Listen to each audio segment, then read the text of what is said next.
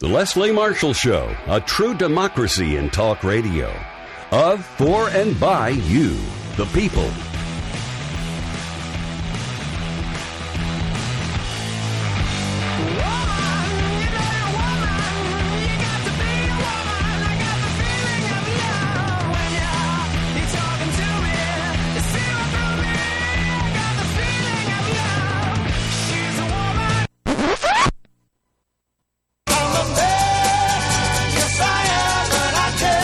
How are you? Welcome to the Leslie Marshall Show for this Monday, April 25th, just a day before, well, what I think will be the final primary date on the calendar that will actually matter. Connecticut, Delaware, Maryland, Pennsylvania, and Rhode Island will all finally get their chance at the dance here, with 118 delegates in stake in the Republican race and 384 delegates up for the Democrats. Good afternoon. My name is Igor Volsky of the Center for American Progress Action Fund, sitting in for Leslie Marshall this Monday. And, of course, we're coming to you live from our beautiful studios here at CAP. And across the table from me is my good colleague, Benton Strong. He's the Managing Director of Communications here at the Center for American Progress Action Fund. Benton, good afternoon. Hey, how's it going? Good to be here. Good. Thank you so much for joining us. And you, too, by the way, can be part of the conversation. 888-6-LESLIE, 888-653-7543.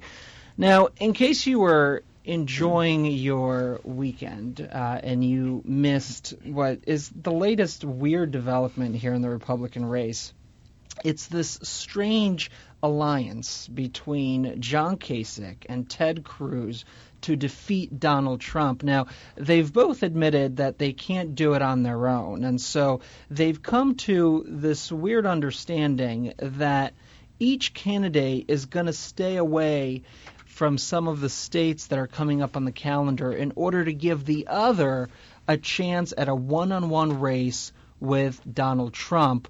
They've since walked back from that agreement, but what does that tell us about where things stand as we move into the convention? I mean, this is like fairly unprecedented, this kind of very public arrangement. I mean, amazingly, first of all, as if you were sleeping last night, since the announcement was made late last night in back-to-back press releases from the two campaigns in what can only be referred to as the 21st century version of a Friday news dump. That's right. As late as you can possibly make it happen. But look, I mean, it's not shocking they're going here, but it is largely unprecedented, as you pointed out. They've been talking about different ways to go after Donald Trump for months and months and months now, and no candidate by themselves has been able to really eclipse him. In fact, tomorrow, and this is what's so interesting about this announcement, is we're not talking about what's going to happen with Donald Trump tomorrow, which is he's probably going to run the table, and he's probably going to build his delegate count. And so this is, as he pointed out, a desperation move by these two candidates to figure out some way to build enough delegates to still be relevant when the convention comes. Because the other piece that you can't forget, when Ted Cruz takes Indiana because John Kasich isn't running there, and John Kasich takes Oregon because Ted Cruz isn't running there as part of their deal or however it may come out, what you can't forget is that both of them are already mathematically eliminated from getting the 1,237 delegates they would need to win on the first ballot. And so this is literally just a last-ditch effort to still exist in the middle of July when it's time for the convention. To me, the great error here is how do they think that they're just going to tell their supporters, hey, you vote for Kasich, and there you vote for Cruz, and people will just do that? I mean, it seems to me, if at this late stage of the game you support someone named John Kasich, who's been presenting himself as this great, moderate, rational, reasonable Republican, why in the world would you vote for Ted Cruz? If you're a John Kasich voter and you've been there this whole time when he's only won one state, hasn't made any kind of splash, why would you vote for Kasich? And on the other hand, as a Cruz voter, why would you vote for somebody who expanded Medicaid, Obamacare in Ohio, and you've been told by your candidate that that's going to, ruin the country? You mean your candidate actually shut down the government? Shut down the government, right. And now, interestingly, in their defense, Igor, and it's a weird thing to say, but in their defense, go ahead, defend them. The one thing we've seen throughout this cycle, this primary cycle in the Republican primary, is that there's been a lot of undecideds on Election Day. And late-breaking voters have tended to break away from Donald Trump. And that's probably because they, liked what they heard from Donald Trump when he was far away, and then he came to their state and he said something completely outlandish. And the other candidates on stage looked a little more reasonable and like someone you would want to support. And so weirdly, from a kind of roundabout strategic standpoint, if they think that there are these late-breaking voters, and there's only one other option, then they're in a better place to actually split the vote with Donald Trump if only one of them is running. But you also can't get away from the fact that this is about as undemocratic as it gets, right? This is a party that's been plotting up ways to take this election away from Donald Trump for several months now. And whether they do that at the convention through the delegate process or the rules or you name it, but to, as Donald Trump himself actually referred to, collude with your opponents, which in some industries is in fact illegal. That's about as undemocratic as the process can get, to say to your voters, don't vote for me, vote for the other guy as long as it's not Trump, because we want to make sure that the guy who's winning doesn't actually win. 8886-LESLIE, 888-653-7543, talking to Benton Strong, Managing Director of Communications here at the Center for American Progress Action Fund. Benton, but realistically speaking, Trump here is going to run the table, at least is going to do very well in most of these states, Connecticut, Delaware, Maryland, Pennsylvania, and Rhode Island. Is this the last chance for Cruz and for Kasich to have any kind of chance until they get to the convention in July? It feels to me, at least, like this is the last, and we'll get to the Democratic side in a moment here, but it feels like the last set of primaries that are really going to matter. I know a lot of people were excited about California in June, but it feels like if they can't make a stand here, if they can't duplicate Wisconsin, which was Trump's stumble, in these 5 states, I mean, it's pretty much over for them. I think that's right. I think you've seen Trump recover from that Wisconsin stumble and run away with 60% of the vote in New York. New York values seem to do pretty well for Donald Trump and not Ted Cruz. And you can't forget that Pennsylvania is a border state. And you're talking about areas of the country where Trump has done well, the Northeast particularly, and as I think Chuck Todd in his infamous language is referring it to as the Acela primary. These are places that have seemed to do well for Trump, or where he's been successful. And so when you look at some of the numbers, and he's over 50% in polling in places like Connecticut. He's in the mid-40s in Maryland and Pennsylvania and Rhode Island, over 50 in Delaware. It seems pretty clear, and polling has been pretty indicative of the 2016 Republican primary. And so it seems pretty clear he's going to run away with these. And most interestingly, to your point about this being the big one and kind of setting the stage before California, it was a great conversation over the weekend about how a candidate like Trump would do in a place like California. And we cannot forget that celebrities have won that state multiple times, dating back to Ronald Reagan himself, and then Arnold Schwarzenegger, who beat the would-be first Latino governor of the state of California. So not only is this the primary that looks like it could put Trump over the hump, it also would probably set him up to just not end the ball game in early June in California. But to zoom out just a little bit, and this deal is just the latest in a series of efforts by Republicans, some of them establishments, some of them not traditionally, like Ted Cruz, trying to stop Trump and failing. Let me ask you the big question of the election to me, which is, why hasn't anybody been able to stop Trump? Why has what's the never Trump, whatever the hashtags are that have never failed Trump, yep. time and time again? Why have they failed? Why will this fail again?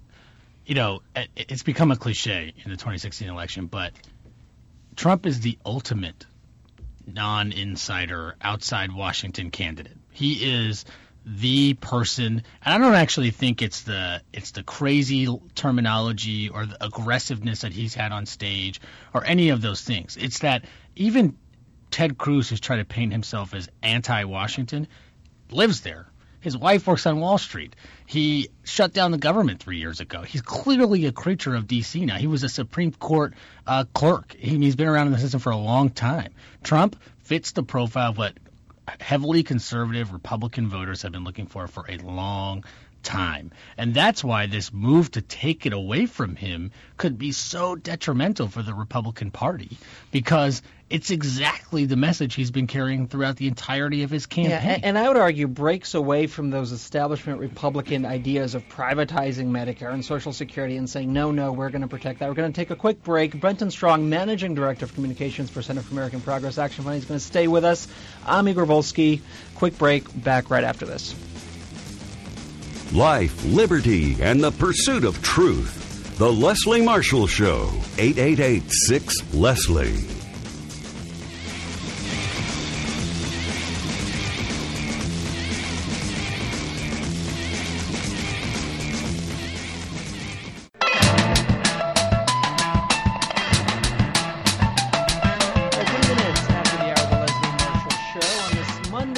For the Tuesday of another presidential primary, I'm Igor Volsky, sitting in for Leslie Marshall as we look ahead to Connecticut, Delaware, Maryland, Pennsylvania, and Rhode Island. They're all up tomorrow. And joining Benton and I here in the studio is Alice Ollstein. She's political reporter at Think Progress. That's thinkprogress.org. And, of course, do follow her on Twitter at Alice Ollstein. Alice, thank you so much for joining us. Great to be here. You have covered an area of this race that I feel really doesn't get the attention it deserves, the coverage it deserves, and that is the difficulty that some people have had across the country in voting in this primary. Long lines, not being able to vote, votes not being counted, as we saw in New York. There was a big problem there. Take us on a tour of the states that are up tomorrow, and are we going to face similar challenges there? Because at the end of the day, it's good to know this now, because it's going to be a big preview for the general election, and if it's a close race, you don't want to have a Florida 2.0. Absolutely. Well, the states that are coming up on Tuesday mostly should be okay. They have fairly progressive policies surrounding voting. For example, Maryland has been allowing people to do same-day registration during early voting, and they've made that very accessible. And we've seen record turnout in early voting in Maryland this year. So we're going to hopefully see some high participation, which has been true across the country in this cycle. A lot of people turning out who have not felt engaged in politics before. Trump reminds us all the time, all the people he's bringing out, yeah. On both sides, we're seeing that. That's right. More people have voted for Hillary than for Trump, just to remind you all. That's true. However, in some of the states, we could see some potential problems. We all remember what happened in Arizona with the 5-hour voting lines and people very frustrated, and now there's a lawsuit and people want to redo the whole election again. And folks are pointing to Rhode Island and are worried that something similar could happen there because the state has closed 2/3 of its polling places for tomorrow's election. And for some people, even having to travel a short distance could be difficult.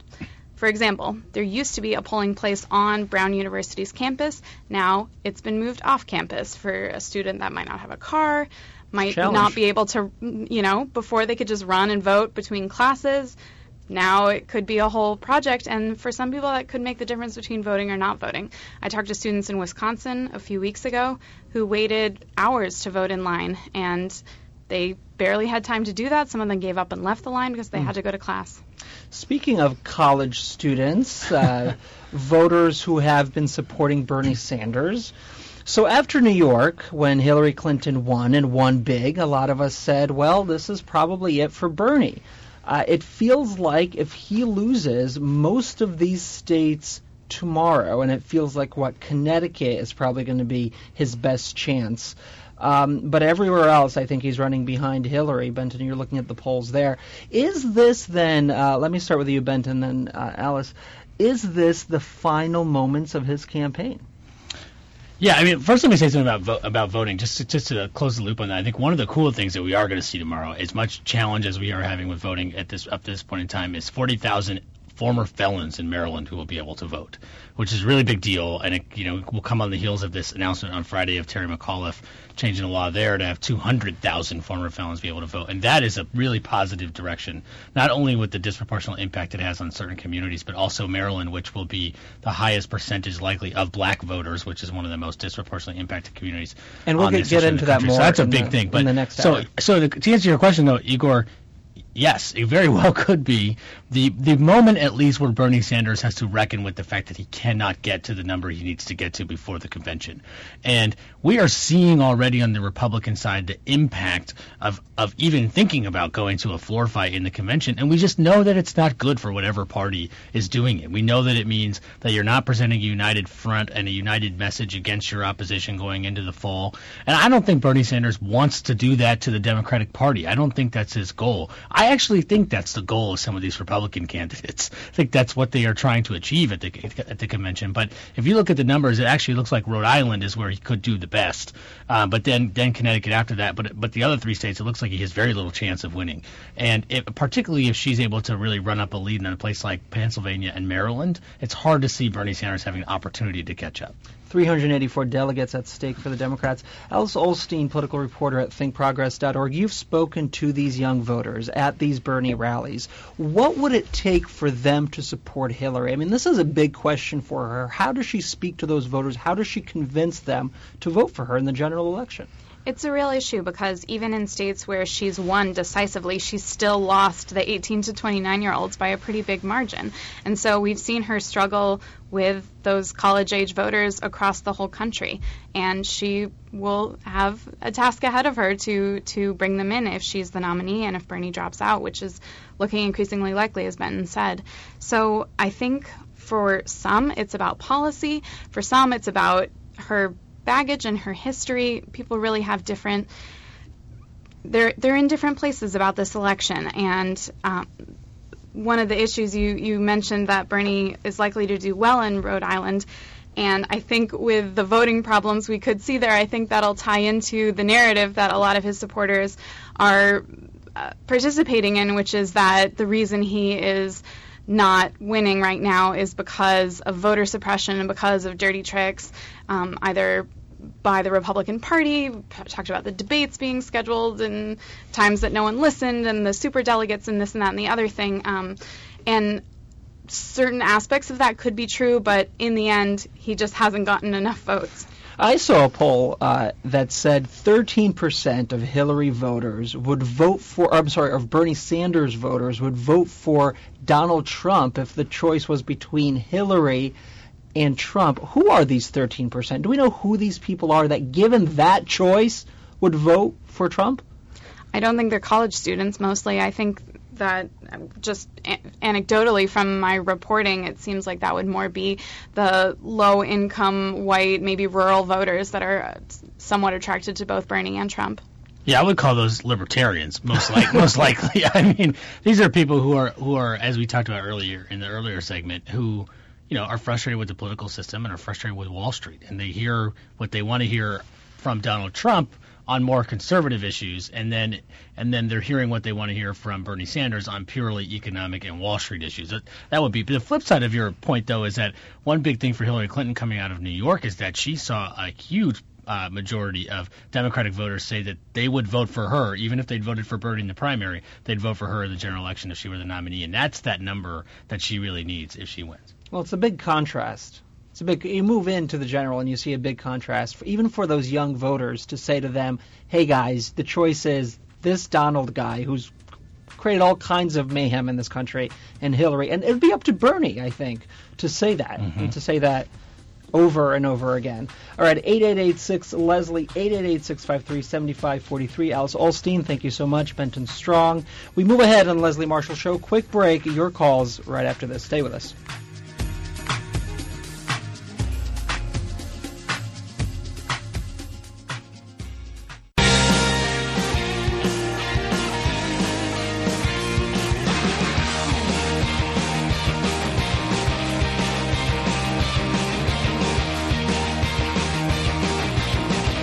All right, 32 minutes after the hour, the Leslie Marshall Show continues as we, not only preview the big states that are up in the election on Tuesday, tomorrow, but also the big issue. The Flint water crisis was an issue that Hillary Clinton embraced tightly ahead not only of the Michigan primary, but also has been a staple in her speeches ever since. And joining me now to discuss the ongoing crisis is Tracy Ross. She's Associate Director for for the Poverty to Prosperity program at the Center for American Progress. A lot of P's, and you think I would know working here with you, but still. By the way, your calls at 888-6-LESLIE, 888-653-7543 if you want to comment on the election or the Flint water crisis. And Tracy's also on Twitter, Tracy L. Ross. With an E, Tracey. Oh, that's an important note. Igor with an O. There you go. There you go. Legally, actually, when I immigrated, they spelled it with a U. Really? And to change it to an O, because people would call me Igor. Oh. Igor. And See, these Igor, distinctions Igor. we have to let people know. It's tough for us.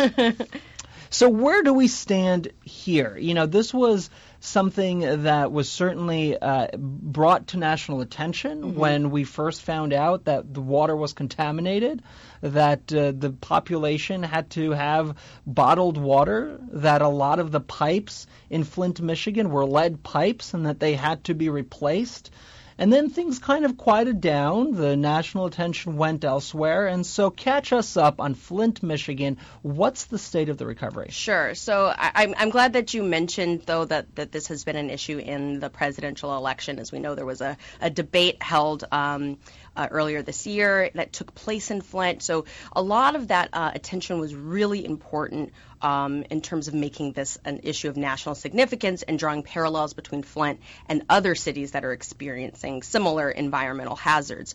Unfortunately, unless you're really digging around for the news or you're paying attention to some of the Michigan papers, isn't in the news as much, but there have been a few developments. So early last week, Governor Snyder announced that he was going to be taking on a 30-day challenge in which he would be drinking water from Flint, filtered water, to show the residents that they should have confidence in the water system. Now, this is the water that Flint residents are currently drinking. He said, I will be drinking the water you are drinking. Correct. So he took a 3-gallon jug, which 3 gallons of water for 30 days. I don't understand how that works out. So I was reading something that said that because his wife is also going to be engaging in the challenge, that's about 3/4 of a cup a day or something to that effect. So he is taking some water supply from Flint back to his home in Lansing and would be engaging in this water challenge. Now, he's come under criticism for this, and I think rightly so, because this seems like a stunt. People have real concerns about the quality of their water with good reason. If I were a Flint resident, I would find it hard to trust the system ever again, really. And so he's doing this, and I guess the purpose is, again, like I said, to restore trust. But what it really seems like is a stunt, that it's saying, oh, residents, you're still afraid to bathe your children in this water. You're afraid to drink this water. But look at me, I'm doing it. Your fears are unfounded. So I think it's insulting to a lot of people. And then the funny or not so funny thing is that he's currently in Europe. So, or he might with be back. I'm not sure. But he could not travel with it. Exactly. He couldn't travel with his jug of water. But he went to Europe later last week to work on some attracting businesses to Michigan. So it's work that he has to do as governor. But the timing was such that it just seems like, well, that's great that you get to have a break from this challenge. He said he would return and resume the challenge, but the optics of it, which it's a PR stunt to begin with, but the optics of it look terrible when you say, I'll drink the Flint water, but first I'm going to go to Switzerland. Well, help me understand this, because the water that Flint residents are currently drinking, this filtered water, where is it sourced from? Because it's not coming through the pipes, which have to be changed, which is a story in and of itself here. So the infrastructure, the water was switched back to the Detroit system back in October. There remains risks still, though, because they re-engineered the water infrastructure in order to support that switch. So back April 2014, that's when they switched from using the Detroit system originally to the Flint River. When they re-engineered the pipes, they didn't put any protections around corrosion of the pipes. So they put in this new faulty system, and that remains, even though they switched the water source. So there's still problems. And the professor from Virginia Tech who originally tested the water and helped sound the alarm of this said that he retested it as recently as April 14th, I believe it was. And the lead levels are still not lowered to where he would want them to be. So it's still a risk. It might not be as high as it was when he tested it back in August, but it's still a risk for families. Still a risk, and particularly for children. Now, he doesn't have young children that I know of, or I'm does not sure he? if he does. I don't believe so. But it's one thing for a grown man to drink this water and to take the responsibility and to say, hey, you know what, I am responsible for my own health, and Right. proving to you, residents of Flint, that this is safe, I'll drink this water. It's a completely other thing to say, I will give this water to my child, and I will potentially jeopardize my child's brain development and my child's entire future on water we don't know is safe. So if this water is not as safe as it should be, then he's being, in fact, counterproductive to the families of Flint, saying you should feed this water to your children. Absolutely.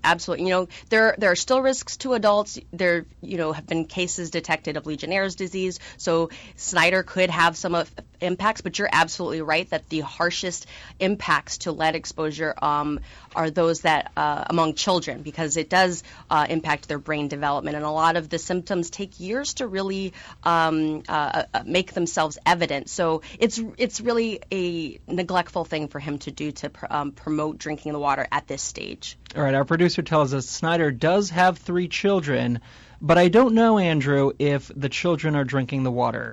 They're not participating in the challenge thing, because I did read that it was him and his wife. There was no mention of children participating. So it's good to know that he has children. I'm glad that he's not having his children participate. Yes, 888-6-LESLIE, 888-653-7543. Tracy Ross, she's the Associate Director for Poverty to Prosperity here at the Center for American Progress.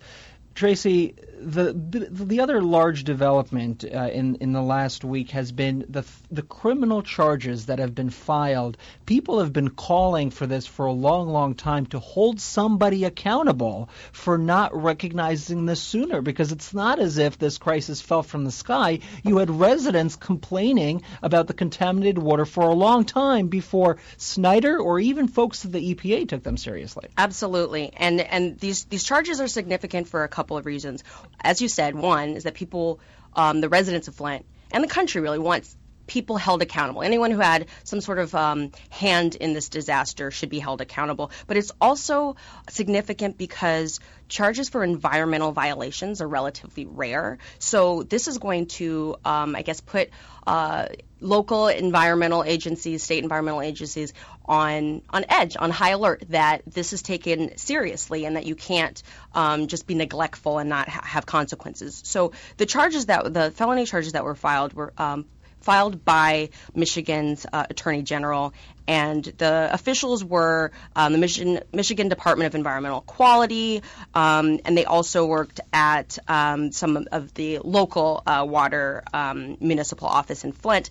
The charges were misconduct in office, conspiracy to tamper with evidence, and tampering with evidence. So really what they found was a document that said that they tested many homes in Flint, and then that document was edited to show fewer homes tested. So they reduced the sample size. So people are now assuming that they cut out the ones that would have revealed that there were high lead levels.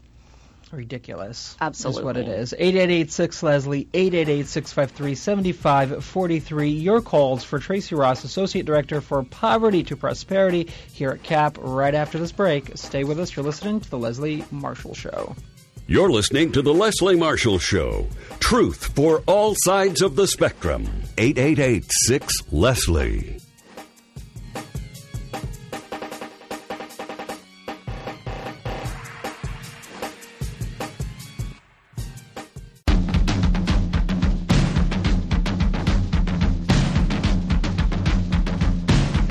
After the hour of The Leslie Marshall Show, back here with Tracy Ross, Associate Director for Poverty to Prosperity here at the Center for American Progress. We were just discussing Lemonade here over the break, and I haven't seen it, but I've been told by Tracy here I need to set out an hour. Yes. A full hour. Yes, because really indulge. It's a stunning work of art, I will say. I actually watched it with a few of our colleagues. And was this a CAP event? It was a CAP event of sorts. I suppose there were a couple of times where we didn't realize we were holding each other's hands during it. It was really well done, and I just have to say, there's a great piece out there about how this is a love letter to Black women, And I absolutely felt that. There's just wonderful imagery of, you see the mothers of Trayvon Martin, Eric Garner, Michael Brown. You just see a lot of references to things that are culturally specific to black women, and it's beautiful. I do think that people of all backgrounds can enjoy it, though. It's a great piece of art, and I think that one of the things that I enjoy is some people will say, well, maybe visually it was great, and the lyrics, though, were something different. It is meant to be seen together. She makes theatrical art now. She is in the business of making musical theater.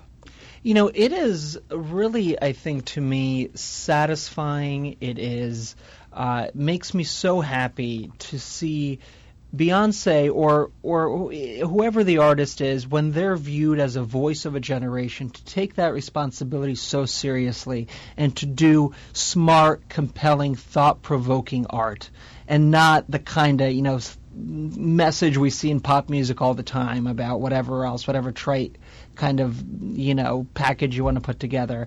I'm excited to see it, because it's rare that you have that kind of social commentary that she offers in a smart way, and in a way that's mainstream, and in a way that really resonates with Black Americans, but also the rest of the population. Absolutely, and I think the fact that many people have been mourning the loss of Prince since Thursday. No one can replace Prince. So before anyone angrily tweets at me, I'm not comparing them per se, but I will just add that he left, and it made many fans like me upset because of so many of the wonderful things that he's done in terms of pushing a different view of masculinity and all of these different ideas. It was a good reminder that there is art and people using their platforms for social change this weekend with Seeing Lemonade. If you do want to tweet at her, it's Tracy with an E-L Ross, double S, Tracy L. Ross on Twitter. Michael from the Bronx on line 2. Michael, good afternoon. You're on with Tracy. Hi. Hello, Igor. Hello, Tracy. Well, honor is to speak with you. I was having a little bit of interference. I wasn't sure if you touched base on the injustice that went on, or has been going on in Flint, Michigan. Yes. Yes. All right. I want to be blunt, okay? In my view, the governor, Rick Snyder, ought to be arrested and prosecuted as well. I smell a rat with all of this, as he knew doggone well the conditions of that water, as told by the mayor and the people in Flint, who are majority African Americans. And this is the same guy who sought to come up with these voter ID laws targeted at minorities, to disenfranchise minorities when it comes to voting rights and other equal rights. I mean, this Republican Party is so defiant and an enemy to the Constitution and equal rights. And when the federal courts told them, no, you cannot implement voter ID laws because it's being discriminatory. No, you can't do this. No, you can't do that. I mean, what the hell is going on here now? Now they want to turn around and annihilate the opposition. All right, thank you, Michael. Let me just jump in here and give Tracy a chance to respond. How much is the governor, Rick Snyder, responsible for what happened in Flint? Well, that's what the probe, the Attorney General's probe, is going to help us understand. So, as I mentioned, there have been 3 people, low-level officials, who currently have felony charges against them. But when point-blankly asked whether or not Governor Snyder could be implicated, the Attorney General said nothing is off the table, and this is going to be the largest probe in the state's history. So he's definitely being investigated. The independent task force that he appointed actually said the blame falls squarely on the state. I had an opportunity last week to talk with a couple of professors out of MSU who did some research for that task force, and they said, going into it, the task force leaders didn't think that they were necessarily going to blame anyone. They didn't think that they would necessarily say this was environmental injustice. And they looked at all the facts and they said the state is to blame. And this was clearly environmental injustice. What did the state do or didn't do? Why are they to blame? What could they have done differently? Right. So there's evidence with all of these emails. Emails is a big, political thing these days. There's all of these emails coming out of the governor's office that have been released that show that there was information long before the governor declared a state of emergency, indicating that residents were complaining about foul odors, smell, the look of the water. So the fact that there is information in the inboxes of state officials, and yet they did not act promptly, is what people are calling into question. It involves the Michigan Department of Environmental Quality, involves the governor's office. So they're trying to pinpoint exactly whether their claims that they didn't know add up with the timing of the emails, all of these sorts of things. And do we know why they didn't take action? Well, so part of it is, there's a lot of passing the buck going on right now, so not everything's entirely clear. The Michigan Department of Environmental Quality was, there's some people in there that said that they were sounding the alarm, others that weren't taking it seriously. With the task force's conclusion that it was environmental injustice, part of it is, whether it's conscious or not, is that you have a majority black place with majority low-income people, and more often than not in this country, the problems of those places aren't taken as seriously. So the fact that, the emergency manager system said, we want to have this switch go on, we wanted to save some money, part of it was neglect, and part of it, whether conscious or unconscious, was that people tend to neglect these communities. 8886-Leslie, 888-653-7543. Tracy Ross in studio with me. She's, of course, the Associate Director for Poverty to Prosperity Program here at CAP. And I say, of course, because I've said that title 3 or 4 times. Somebody, no, you should know. How has this issue played out in the election? We've mentioned Hillary really championing the Flint water crisis, going to Flint, meeting with residents, meeting with leaders, and asking, what could we do? What could I do? How can I help? Bernie Sanders taken a very similar approach. But I'll tell you why, and this really kind of pissed me off earlier, right before the Michigan primary. I went through the Twitter accounts of all the Republican presidential candidates, and I went through the websites, the official websites of these candidates. And you know what I found?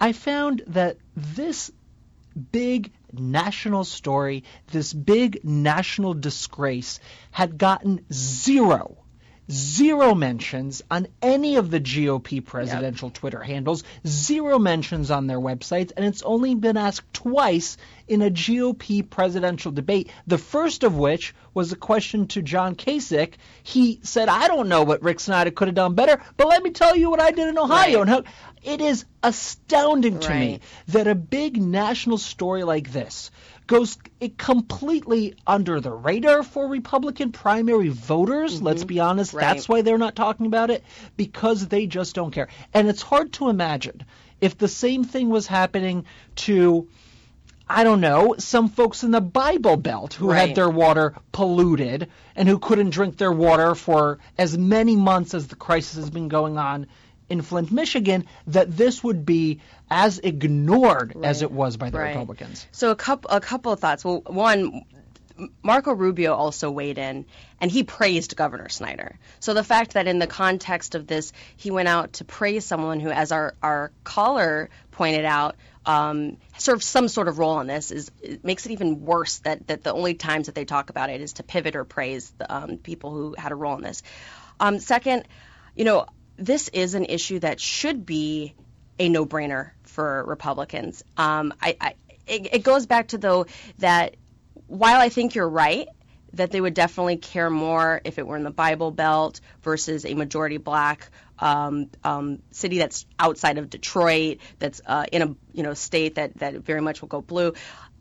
There are people in the Bible Belt, there are people in states across the country, in rural areas in the South that are experiencing this, and the fact is that they just don't care. They want to, focus on their culture wars. They want to focus on all these things that don't matter, and they work a lot of times to trick the low-income conservative people into thinking that they're doing things. And I don't mean to be condescending, but at the end of the day, they don't want to help these people, and their policies keep revealing that. Well, and they certainly don't think government should have a role in helping those people.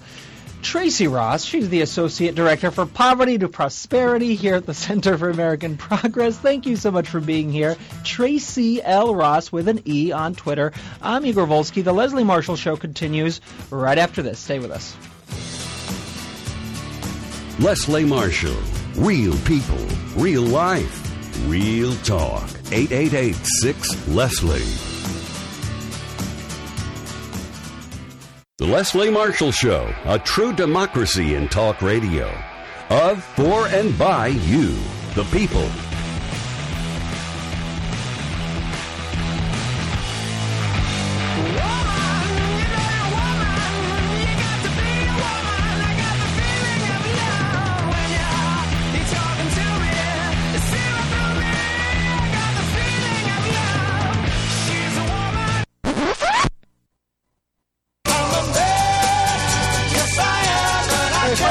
Leslie Marshall Show for this Monday, April 25th, coming to you live from our beautiful studios here at the Center for American Progress Action Fund in Washington, D.C. Sitting across the table from me now, by the way, I should say, I'm not Leslie Marshall, I'm Igor Volsky, Deputy Director of the Center for American Progress Action Fund, and joined here by a true radio professional in her own right, Rebecca Vallis. She's the Managing Director for Poverty to Prosperity here at the Center for American Progress. Rebecca, good afternoon. Good afternoon, Igor. And, you know, I suspect one or two people might have noticed you weren't Leslie Marshall before you told them, but that's just me. Well, look, you know, I don't. People, I may come up. You don't. I can go very high in my register. You can. When I need to. You know, if you were to make me laugh, for instance, yeah, there you go, just like that. But as a radio professional, I've learned to sort of move away from the mic when I'm gonna laugh loudly. You saw me do that. I saw that. That was a very, very practiced move. I see. Yes, it was. Well, we're here to talk about big news out of Virginia. Terry McAuliffe, the governor of Virginia, on Friday issued an executive order restoring the voting rights of more than 200,000 people who have completed their sentences for felony convictions. Those individuals can now vote in Virginia, and they can serve on juries and a whole host of other rights. Rebecca, what do you make of this move? It's come under some criticism from Republicans in the state who say, well, given the governor's close relationship with Hillary Clinton, that this is just a political effort to help her win that state in the primary and, of course, in the general. Yeah, I mean, the criticism is incredibly predictable, right? And we'll get to that in a minute. But just to sort of start with nuts and bolts about what this move does, it's a really, really big deal. We're a nation that talks about, you know, one person, one vote, and we all, including folks on the right, like to talk about how much we care about the health of our democracy. But the reality in this country is that nearly 6 million Americans are currently denied the right to vote because of having a felony I mean, that's conviction. An astounding number. 6 million Americans who were convicted of a felony, served their time, and then re-enter society as what? As second-class citizens who don't have all of the rights of every other American citizen? It's pretty astounding when you think about it. Do we know... And do you know the history of these kinds of laws? How did we get to a point where after you've theoretically, in the eyes of the system at least, paid your dues and kind of made up for your crimes, so to speak, that you still, in many states, don't have full rights? Well, and it's actually the vast majority of states, right? So in 48 states, if you are a person with a felony conviction, you have your voting rights stripped in some form or fashion. Now, Virginia has changed that, and a really big step forward. It's actually 200,000 Virginians who are going to have their votes restored once they have served their probation, their parole, parole, et cetera, and they finished out their sentences. But just to back up a little bit and talk about sort of the significance of this nationally, right? 6 million is a really, really huge number. It should be staggering to anyone who's listening. But another staggering number that really puts a much finer point on what a huge step backwards this is for the health of our democracy and of our nation is that 1 out of every 13 eligible African Americans in this country of voting age has lost their right to vote. 1 out of 13 because of felony disenfranchisement. And so basically what states are doing is, as you said, they're telling people you're a second-class citizen, but it's really impossible to look at this without having the historical context of thinking back, centuries to when blacks were 3/5 right, of a citizen. Blacks were 3/5, and thinking about how hard fought the vote was, not only for minorities in this country, but also for women through suffrage movements. That it's not that long ago that we're talking about in terms of people actually getting the right to vote to the point that we're at. But now, because of really the back end of mass incarceration and overcriminalization in this country, which has left 1 in 3 Americans with some type of criminal record, and nearly half of American children with a parent with a criminal record, this has to be part of the conversation, making sure that we really are a nation of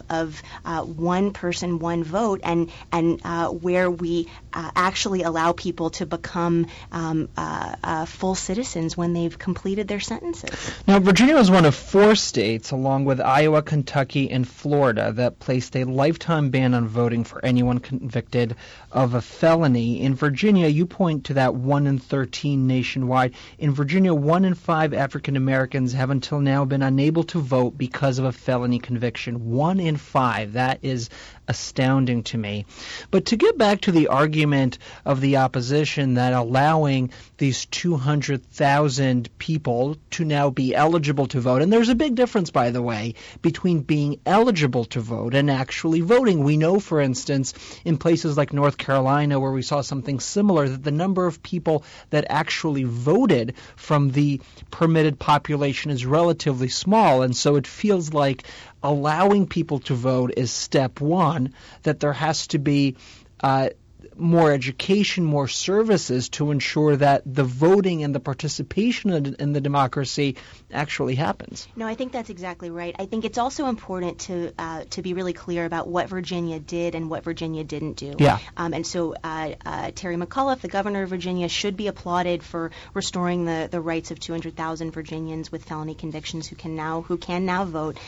But what Virginia didn't do was to go quite as far as its neighbor Maryland, which changed its system to what is widely viewed among experts to be the best practice, which is restoring voting rights to people automatically when they are released from incarceration. So rather than saying, you know what, you came home, you're back in your community, but you still have a term of parole or probation that you have to do, we're going to make you finish out all of that. What Maryland said was, you came back to your community. You're now a member of society in a way that says we should give you back your right to vote automatically. And the other piece of it, right, that is important here, particularly as you're talking about kind of implementation and how this really plays out on the ground, is that some policies in terms of vote restoration require people to file complicated petitions. They have to know that they're eligible. They have to file with some kind of entity within the state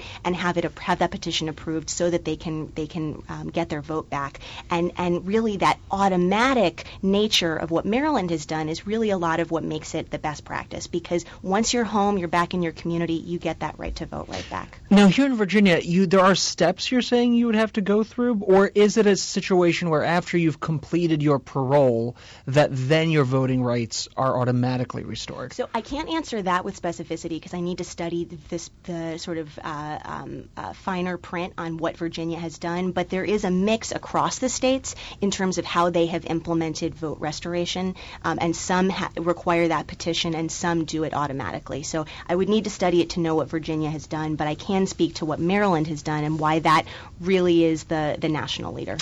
888-6-LESLIE, 888-653-7543. If you want to get on the phone with Rebecca Vallis, she's the Managing Director for Poverty to Prosperity here at the Center for American Progress. By the way, she's on Twitter. You should follow her at Rebecca Vallis, Vallas. I'm Igor Volsky, sitting in for Leslie Marshall. A quick break. We're back with more Rebecca after this. Life, liberty, and the pursuit of truth. The Leslie Marshall Show, 888-6-LESLIE.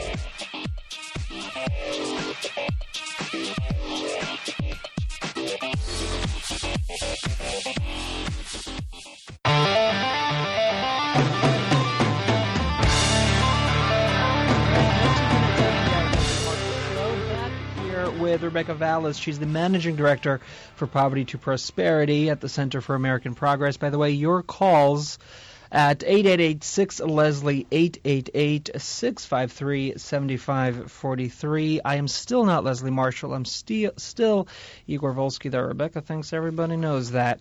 Now, Monday, the beginning of the week, also marks the first day of the Re-Entry Week, the National Re-Entry Week, announced by the Department of Justice, which seeks to empower former prisoners entering back into society. Very related to our last segment of restoring voting rights.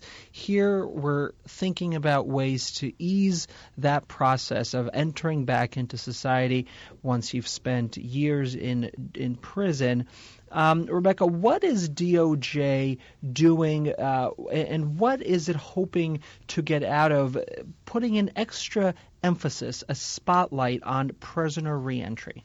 So, as you mentioned, the Department of Justice has declared this week National Reentry Week, and there are some 200 events happening nationwide in local communities across the country with reentry service providers like legal services organizations or also with correctional facilities, and it's all to shine a spotlight on the importance of reentry. And part of why this is so crucial is for the last really couple of years, we've been having a national bipartisan conversation about the need to overhaul our nation's criminal justice system. People have become really familiar with numbers like the fact that the U.S. has 5% of the world's population, but 25% of the world's prison population, that we're spending $80 billion a year locking people up, 2.2 million Americans behind prisons in bars and jails. Those are the kinds of numbers that average Americans who don't work on these issues have come to know because the conversation has been so rich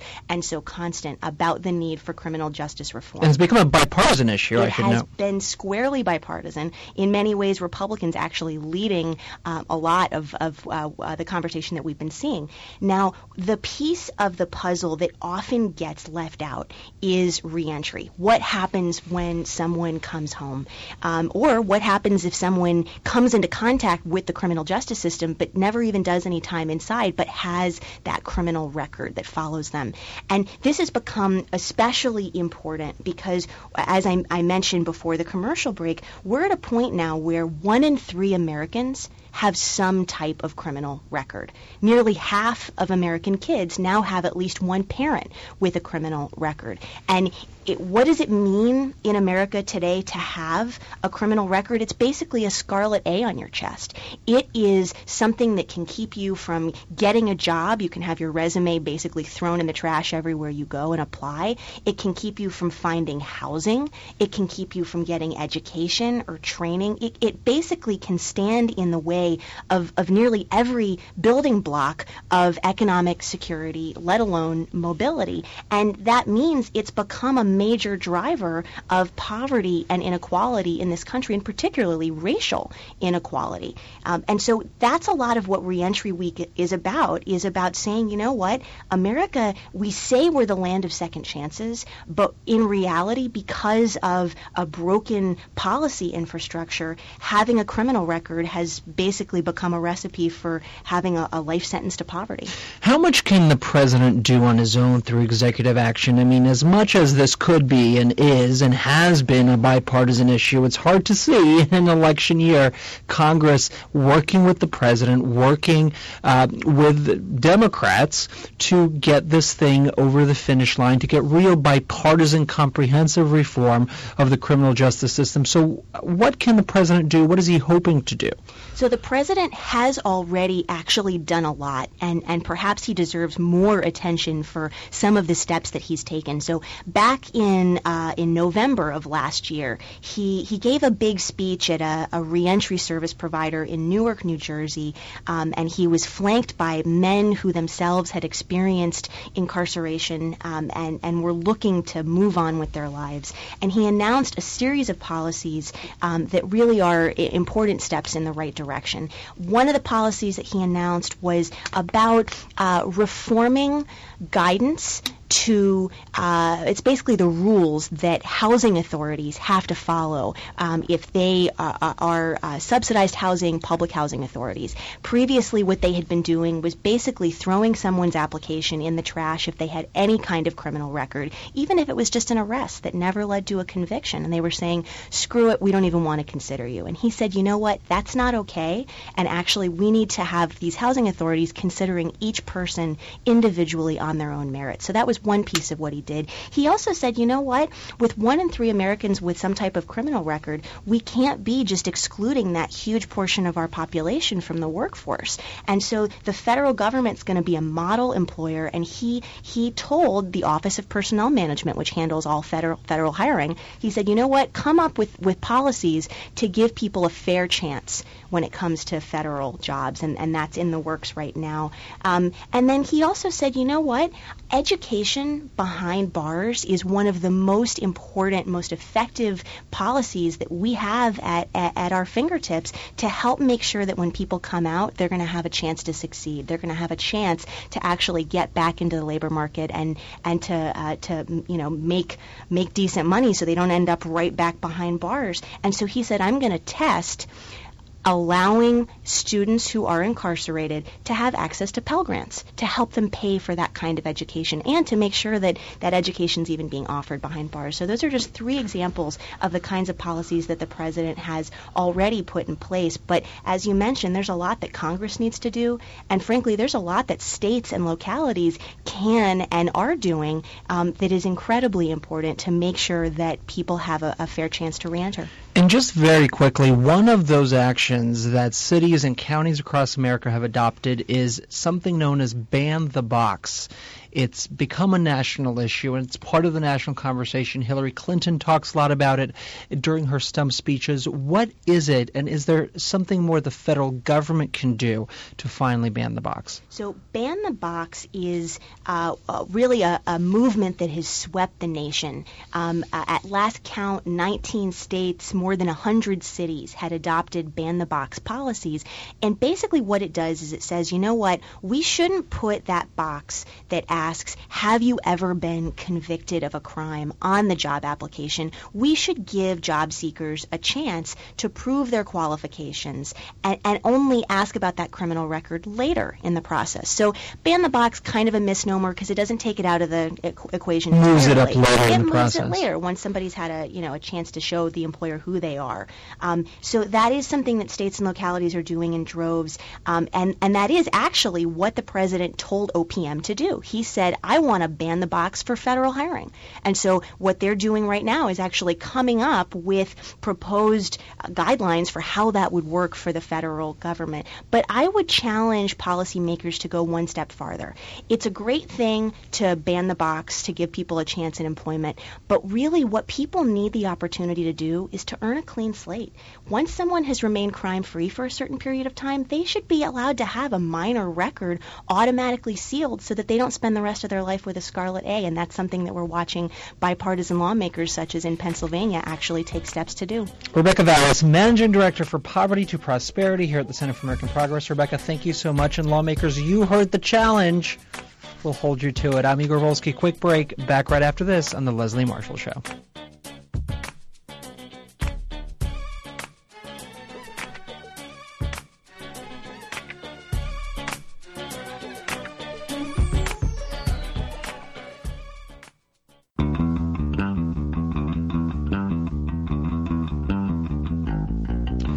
All right, 32 minutes after the hour, Igor Volsky sitting in for Leslie Marshall on the Leslie Marshall Show as we pivot back to the election. And, of course, tomorrow a big day for 5 states across the country. But one man is sitting comfortably atop the polls and atop the GOP field, that, of course, being Donald Trump, who's preparing on Wednesday to deliver a major foreign policy address. That's right, a major address with teleprompters and all. Here to preview Trump's remarks is Brian Katulis, Senior Fellow at the Center for American Progress, on Twitter, at Katulis. Whoa, what a great handle. Brian, good afternoon. Hey, good to be with you, Igor. I tried to get at Igor, but no, taken. Well, it's good to talk with you. Good for you to join us. Listen, what here do you think will be new in Trump's big address? We already know the basic theory when it comes to the Donald, which is, hey, listen, if those alliances like NATO aren't making America money, we're going to pull out and we're going to force the Europeans to fund their own security. We're going to pull out of the Pacific and let Japan and whoever else develop their own nuclear weapons to defend themselves, and so on and so forth. Do you expect him on Wednesday to continue going down this road? I think he'll probably echo a lot of those same themes, but the main thing I'll be looking for is whether he tries to tack towards the center, something that his political advisors have been hinting he might do for a while here. I mean, if you look at Trump's worldview, in some, I mean, he thinks America just gets a raw deal from the international order that we helped build after World War II. And he's been deeply critical, as you mentioned, of that and of our allies. But it'll be interesting to see if he takes any steps towards the center here, because, in essence, Trump has risen to the top as Republican foreign policy has collapsed. We've seen this dynamic for the past several years, but Republicans used to be seen as credible and strong by many Americans on foreign policy, and that's been increasingly less the case since the Iraq War in the previous decade. And since then, you know, what we've seen is this collapse of Republican foreign policy, and that Trump has been able to come in and freelance in the way that he has. So I expect him to be consistent in some of his themes. He's been sympathetic to authoritarian dictators like Vladimir Putin in Russia and other places. He'll probably still stick with that, and he'll probably still send a message of America gets a raw deal. But it'll be interesting to see if he takes more pragmatic and centrist positions, as his advisors indicate he might. 888-653-7543, 888-6-LESLIE if you want to be part of the conversation. Brian Katulis, Senior Fellow at the Center for American Progress. Brian, are you then suggesting that the failure of Iraq, the instability in the Middle East that unleashed, is that or Trump's policy and the support it may garner in the Republican Party, is that now a response to these kinds of to the situation we find ourselves in? Absolutely. I mean, I think the Iraq War is the political equivalent to what the Vietnam War was for the Democratic Party for a long while. And you see this in that Jeb Bush, the brother of George W. Bush, was a failed candidate, in part because he came out swinging in favor of the Iraq War and tried to, stand behind those positions. And I think the party is still working out these issues themselves internally. Another dynamic that I think Trump and to a large extent Cruz reflects inside the party has been this fear of Muslims and fear of immigrants. This is not a new thing. You know, this is now we're into the 6th year of leading Republican figures hinting that Muslims were disloyal to this country, hinting that immigrants really are trying to take over the country, and voicing some pretty strident views that I think run against the grain of who we are as America. So, in essence, what we've seen since the Iraq War, and it's now, we're back re-engaged in Iraq, but certainly not in the way that we were before, has led to this political collapse of the Republicans on foreign policy, unlike we've seen in decades. Now, you make the point in a piece titled The Global Rise of Us versus Them Politics that this kind of nationalistic foreign policy isn't isolated to the United States, that you've seen similar nationalistic movements, right-wing political movements in places like India, Turkey, and Israel. What can we learn from the rise of nationalism in those countries? What does it tell us about where we'll be in a month, in a year from now here in the States? Well, the biggest danger here is that if somebody like Trump were to win, there's a real threat that it could actually undermine the very checks and balances in our system and in the inclusivity. I literally just got off the plane 2 hours ago from a trip to Italy, and right before that I was in Jerusalem in Israel. And a lot of our friends in Israel from the center left are deeply concerned about the steps that have been taken to close off press freedom and the freedom of civil society and NGOs. And it's interesting, in Italy, a lot of my friends and then people in the media I met with talked about how Trump is very much like the former Prime Minister Berlusconi of Italy. Berlusconi came in with a similar kind of attitude, with a lot of money, and, basically being very crass and not dignified as a leader. And Italians were saying to me, we hope your country doesn't go down this path, because it actually wrecked our economy. It led to all sorts of problems of the bleeding of corporate interests into how we govern in our system. And then the biggest thing I would stress, and I stressed in this article with my colleague Gautam Adhikari, that this dynamic could also produce an undermining of the very inclusivity and pluralism and tolerance that is in essence part of our democratic system here. Tell me about some of the responses you've seen. I mean, I imagine when you travel the world, people must kind of pull you aside and say, what is going on with Trump, particularly this very insular worldview, which, we haven't seen in a national political candidate in quite some time. What do you say to them when they ask you, why is this happening, and how do you think this will impact us in Israel, for instance? Yeah, well, the first response, it's hard to explain, but I basically say, look, I'm from central Pennsylvania. I come from working-class family, and I actually have some cousins who support Trump, in part because they feel like the system has left them behind. This issue of the lack of inclusive prosperity in our country has actually led to a lot of people of many different classes and backgrounds to just be angry at the system. So I think we see that sort of both on the left and the right, where people don't like what they see as the establishment, and they do like people who they believe call it like it is. And in essence, as I mentioned in that article, this is not uncommon in other democratic systems around the world. So I try to explain to them in that way. This thing that I say in response to the second question of what to expect under Trump, I just give him an honest answer. I think that he's so unpredictable, and his style of leadership actually not only would be bad for my country, that's my view, but would likely undermine the interests of some of our closest allies and partners, whether it's India, where I think we have a stronger relationship, in part because of what President Obama has done, or whether it's places like Israel, where we've had our differences with the Israeli government, but in essence, they depend on us, and we depend on them for some core interests.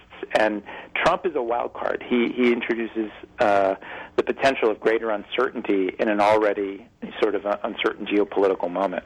You talk to a lot of people here in the States, and they say, it's all theater. He's going to change his view when he comes to power, when he's faced with the actual decisions. Is that quickly, Brian, what you're hearing from people in these countries, that, hey, maybe when he comes to power, you'll have him singing a different tune? No, I mean, and again, most of my travels go to places like Muslim-majority countries like, the UAE, Egypt, Saudi Arabia.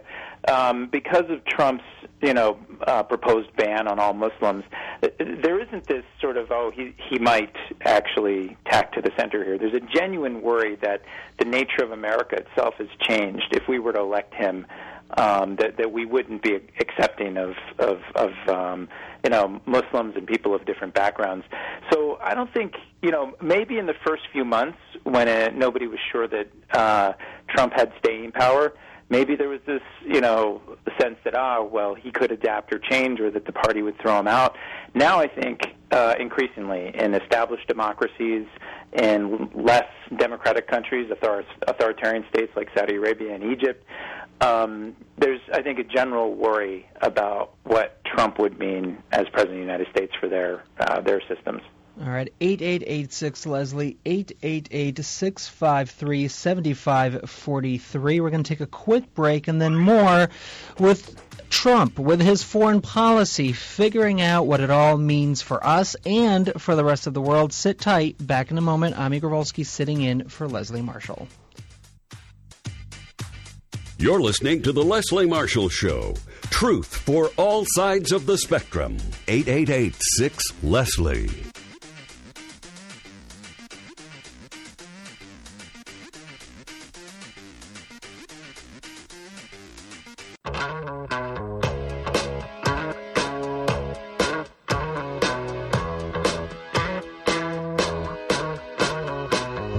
Minutes after the hour, the Leslie Marshall Show continues, and we continue with the great Brian Katulis on Twitter, again at Katulis. Brian, President Obama announced this morning an additional 250 special operations forces will be sent to Syria, bringing the total number of U.S. troops to 300. Now, some folks looked at these numbers and said, what is going on? Is this a beginning of a re-engagement of American forces in Syria? The president, of course, saying that as the coalition is successfully isolating the ISIS footprint in Syria, that this action is necessary to continue to contain that threat. What do you make of it? Well, it could be a slippery slope into a wider conflagration if we're not careful here. President Obama and the U.S. military say we need these forces to provide greater support to some of the ground forces, like the Kurdish forces that are fighting ISIS, and also to help better target the air campaign, which is now more than almost a year and a half in train here. And, this move may be warranted by the tactical shifts on the ground, but the bigger point that I always try to stress is that in absence of a political arrangement and diplomacy with the different actors in the region, we're not going to be able to solve the crisis inside of Syria, whether we put more than 100,000 troops in there, which I think would be awful. So this move, I think should raise red flags about a potential for U.S. slippery slope here into a deeper involvement in the conflict. I think we as Americans need to raise questions about how far is this going to go. If it's 50 at first and now 300, there's not. If we learned anything from our years in Iraq, it's that U.S. boots on the ground aren't the solution. You need the forces there in the region that are should be fighting this. And it was interesting when this was announced, Saudi officials criticized this as just too meager and too little and too late. And we just put out a report today on Saudi Arabia, which folks can look at on our website.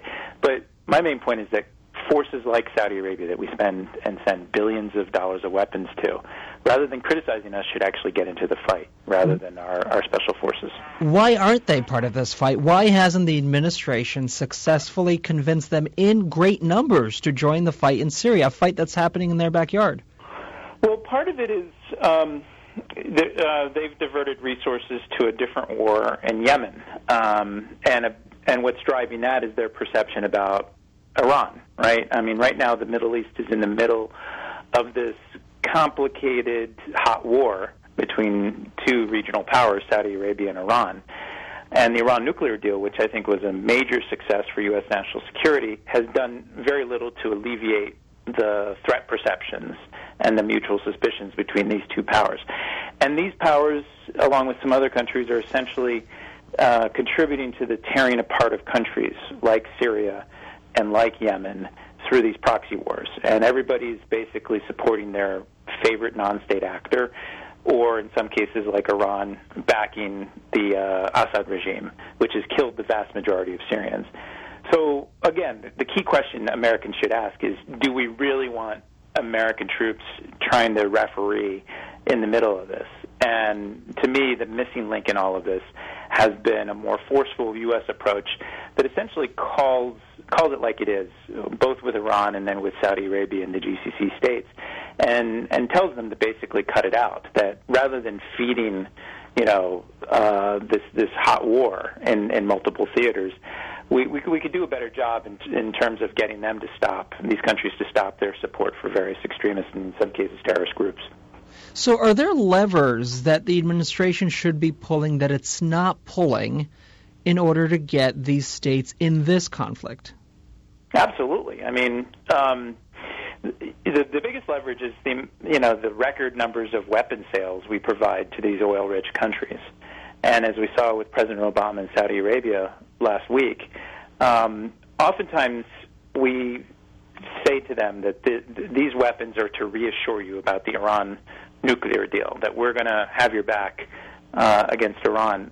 And I think that's fine, but it only goes so far. We should use those policy tools to also demand from them better actions, whether it's special forces on the ground of their own in Syria rather than U.S. forces.